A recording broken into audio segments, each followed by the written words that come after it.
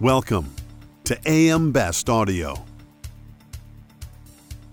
Collegiate and professional sports athletes are powerhouses on the field and courts and entertain spectators in the stands and on TV across the world. But every time they practice, train, and compete, they risk injury, and sometimes unfortunate situations arise. The number of sports-related injuries is climbing. In fact, the National Collegiate Athletic Association reports there are approximately 1.3 million injuries annually among college athletes in the U.S. alone. Injuries in collegiate and professional sports can have a significant and sometimes devastating impact on both an athlete's and a team's career and financial stability. Insurance, however, can play a critical role in helping to recover some of those losses. I'm Lori Chortis for AMBest TV, and joining us now to discuss that is Richard Giller. He's a partner and chair of Greenspoon Marder's Insurance Recovery and Practice Group. Richard, welcome. It's a pleasure to meet you. Thank you so much for joining us.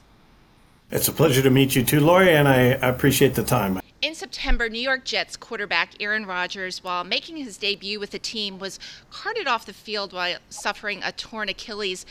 As a result, he will miss playing the rest of the season. What does that mean for Aaron Rodgers and the Jets, and what are the insurance implications of a situation like that?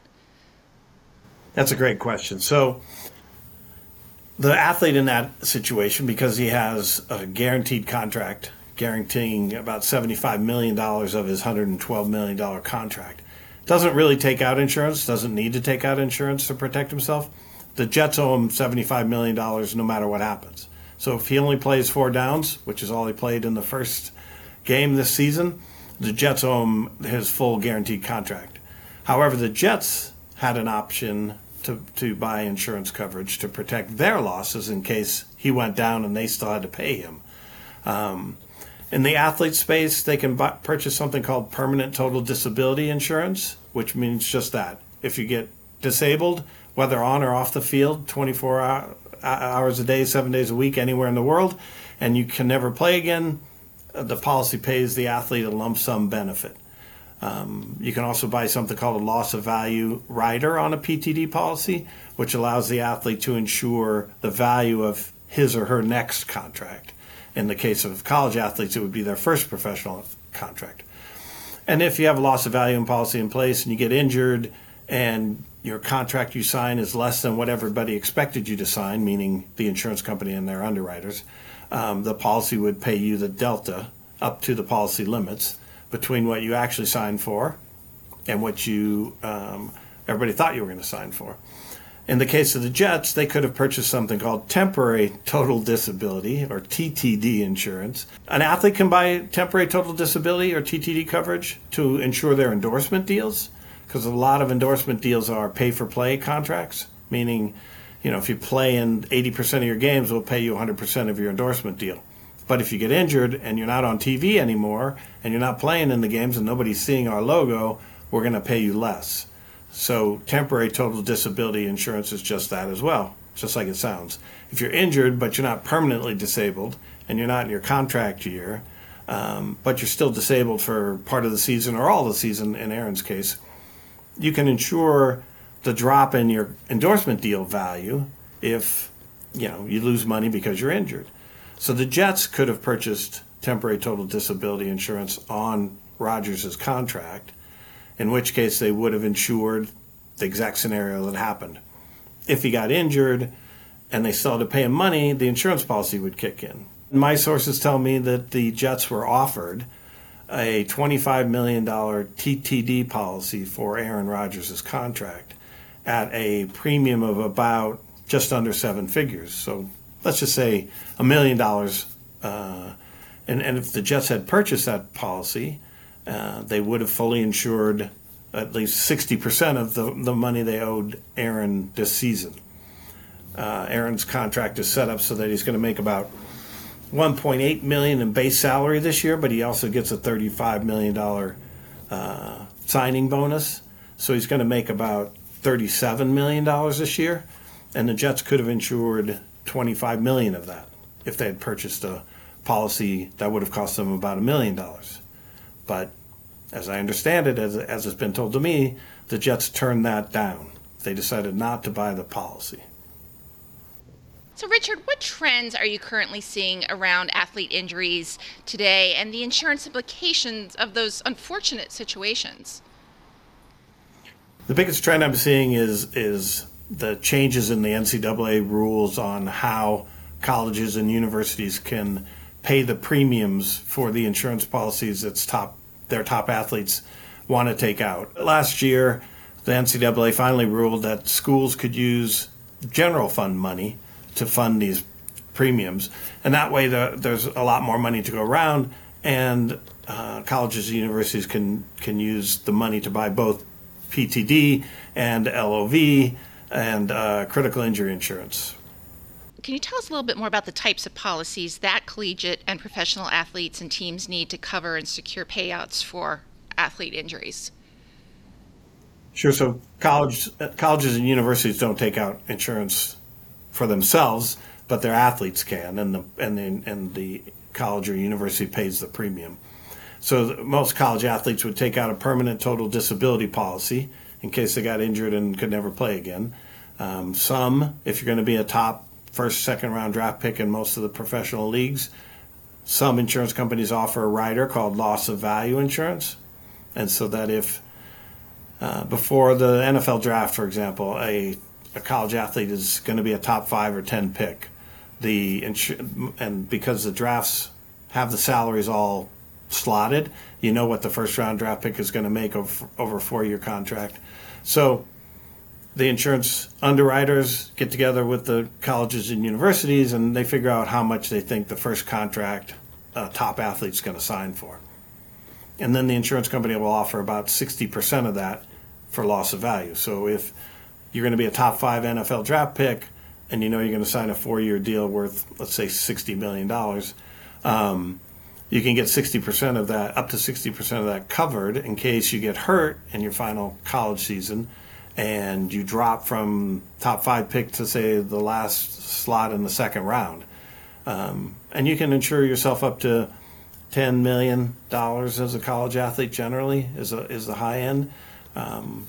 But you can only get a loss of value if you have a PTD policy in place, and you can only get the same amount, up to the same amount of limits of coverage for a loss of value policy as you already have for PTD. So if you have a $10 million PTD, you can get a $10 million or $5 million or $1 million loss of value insurance rider, but you can't get more than $10 million. And pro athletes have the same thing. Obviously, they're not going to buy a loss of value rider if they've already signed, if they're in the first year of a 4-year deal, for example, because they've got 4 years. I think in the professional space, the NFL has the least number of guaranteed contracts. The NBA and Major League Baseball have a significant amount of their players on guaranteed contracts. And so I think the idea of teams purchasing TTD coverage in the NFL is not as common, let's say, as it is in the NBA and Major League Baseball. So that may be why the Jets passed. It also could be, I don't want to spend $1 million for something that, is likely not to happen. Aaron was 39 when he started the season. He was going to turn 40 during the season. And he had, for an NFL quarterback, didn't have many serious injuries in his 19-year NFL career. So, maybe the team weighed their, options and thought, well, he's not going to get hurt. So why waste $1 million? But, insurance is purchased for the very thing that happened, which is an unexpected contingency. Can you share any recent stories of athletes or teams who have benefited from these coverages and payouts, like you just discussed? So over the course of the past 9 years, I've represented dozens of athletes, and every single one of them I've represented has gotten paid off on their PTD and or loss of value policy. Not without a fight in a lot of instances, because, insurance companies tend to be very happy to collect your premium, but not all that thrilled to pay you out when you have a claim.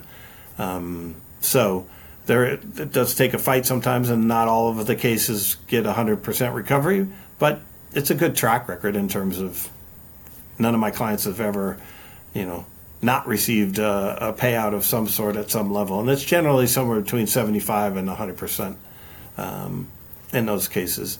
And the insurance industry is, they like to take your premium, but they don't like to do any upfront investigations. They take the application answers, don't do much to investigate, what kind of injuries the players have, despite the fact that there are plenty of very well-known websites. I mean, there's a website called spotrack.com. I don't know if you've ever heard of it, but you literally can type in the name of any professional athlete and college athletes in some ways. And within 30 seconds, you have a list of all their transactions, all their deals, every injury they've ever sustained, every fine they've been imposed against them. And so the underwriting process is a lot easier nowadays than it was in the past. And so, insurance companies should all research it themselves, especially if you're going to insure somebody like Aaron Rodgers, who 19-year career, you'd want to know every injury this guy's had over 19 years. I mean, you're in professional football, you're going to have a number of injuries over the course of 19-year career. So what else should insurers, brokers, and agents be doing, and how can they help athletes get the coverages they need, and what are some key considerations in insuring athletes? Basically comes down to how forthcoming an athlete was on his or her policy application. And the problem is that professional athletes, college athletes, D1 athletes, they're not like you or I. Let me say that again. They're not like you or me. If a policy application asks, lists all your injuries, a lot of athletes don't consider themselves injured unless they actually missed playing time and let their teammates down. They may be hurt in their mind, but they weren't injured. And so there are some policy application questions that should be rewritten for professional athletes as opposed to just, run-of-the-mill general public. And, for example, there's a question on insurance, sports insurance applications that ask the athlete, list all the over-the-counter anti-inflammatory medications you've taken in the past 24 months. And as you might imagine, for a football player, if they asked in the last 24 hours, you might be able to list it. But otherwise, you'd have 700 pages of Advil and Tylenol and over-the-counter anti-inflammatory medications. And so, revamping the application process is important. And then with respect to brokers and colleges and universities, my suggestion is that a team or a player just get all their medical records together and put them on a flash drive. And every question on an application that says, have you ever had an injury, you just say, see attached flash drive. And you can take it back until high school. For example, I represented a major league pitcher who had, 12, 13 years of experience and had a shoulder injury, couldn't really keep the velocity up as he used to and hit the strike zone like he used to. And so it was a pretty serious injury. They tried him in the bullpen, it didn't work, and so he ended up not being able to play anymore. So he submitted a permanent total disability claim. And the insurance company came back and said, it wasn't really one bad, shoulder injury. It was a series of micro traumas caused by, and this is my favorite part, repetitive overhand throwing motion, which when I got the denial letter, I literally laughed out loud thinking to myself, so you issued an insurance policy to a person whose profession is repetitive overhand throwing motion, and then you deny his claim because he got hurt doing exactly what you insured him to do? But those kind of, questions and positions come up all the time in these cases. Aside from injury, what other risks do athletes face that may impact their earnings and performance? And in addition to the various insurance coverages you just discussed, should teams also consider things like contract completion, loss of endorsements, cost of agents and managers? So I think we were talking earlier about the temporary total disability policy. You can, as an athlete, take that out to insure your endorsement deals. I happen to live in Palos Verdes in Southern California, and I was driving to work one morning, and I looked over at the other side of the road as I'm going downhill, and there was an overturned SUV going uphill. And my first reaction was, who flips their car going up a hill? And then when I got to the office, I realized that I had just driven past Tiger Woods' accident. where he had flipped his SUV going downhill, but it happened to roll over into the uphill lanes. And, after hoping and praying that he was okay and could play golf again and getting confirmation of that, my next, insurance lawyer thought process was, I hope he had temporary total disability insurance on his endorsement deals, because at that point of his career, and as it exists now, he makes a lot more money on endorsements than he does on the field or on the course. And so, that's an important policy to have in place. And like I said, it covers you 24/7 worldwide, and you don't have to be injured playing your sport. Any injury, flipping your car and not being able to play golf again, you would recover. So it's a really good policy or policies to consider. All of them are great policies to consider. Critical injury insurance is another option, where they have a predetermined amount of money you recover if you tear your ACL, for example. You can get $250,000. Whether that impacts your career, whether that impacts your contract, whether you can keep playing or not, they just cut you a check for $250,000. I'm not a tax lawyer, so I'm not giving tax advice here, but every athlete I've ever represented, his tax lawyers and tax people told them that the insurance recovery was tax-free because it involves your bodily injury. And in that case, let's just say a player gets a $10 million insurance payout. For them, in their head, they would have had to have made 2.5 times that to clear $10 million. What types of unique claims and coverage challenges may arise in professional sports?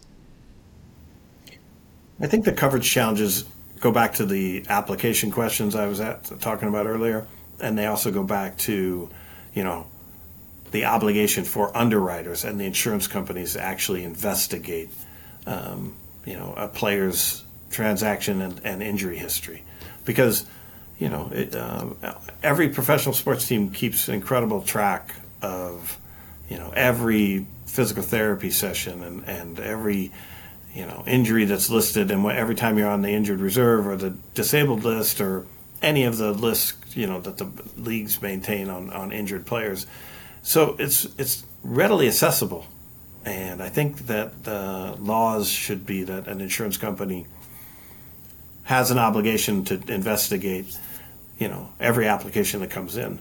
The other aspect of that is a number of states, including California, prohibit something called post-claim underwriting, which is an instance where the insurance company does no upfront underwriting, issues a policy, the player or a person gets injured and is disabled, and then the insurance company decides, I'm going to look at every medical record from, all 19 years of Aaron Rodgers' career, and I'm going to look through them with a fine-tooth comb, and if I find one thing that you didn't put on your application, I'm going to deny coverage.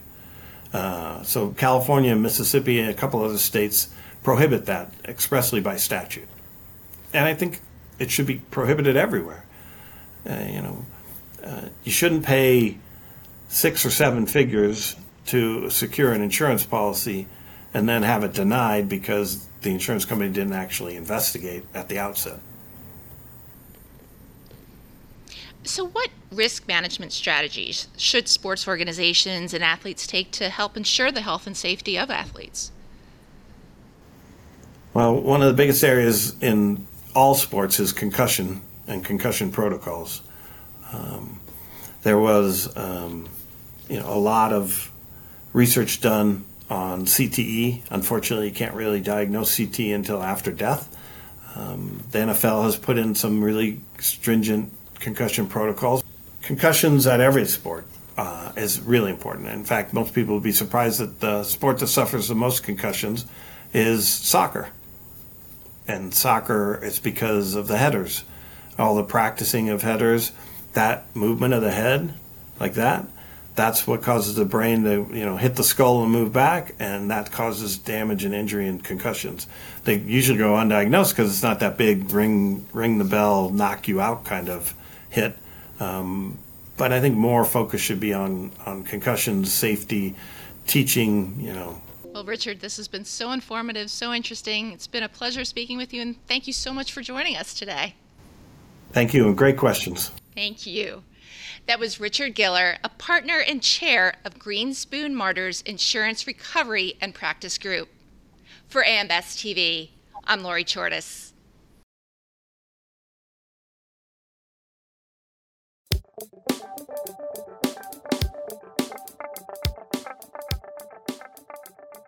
Looking to get the attention of the insurance industry? We have the platforms to do just that. Whether it be AM Best TV, AM Best Audio, Best Review Magazine, or Best Day, find out more by contacting our Advertising Services Business Development Team at 908-882-1706.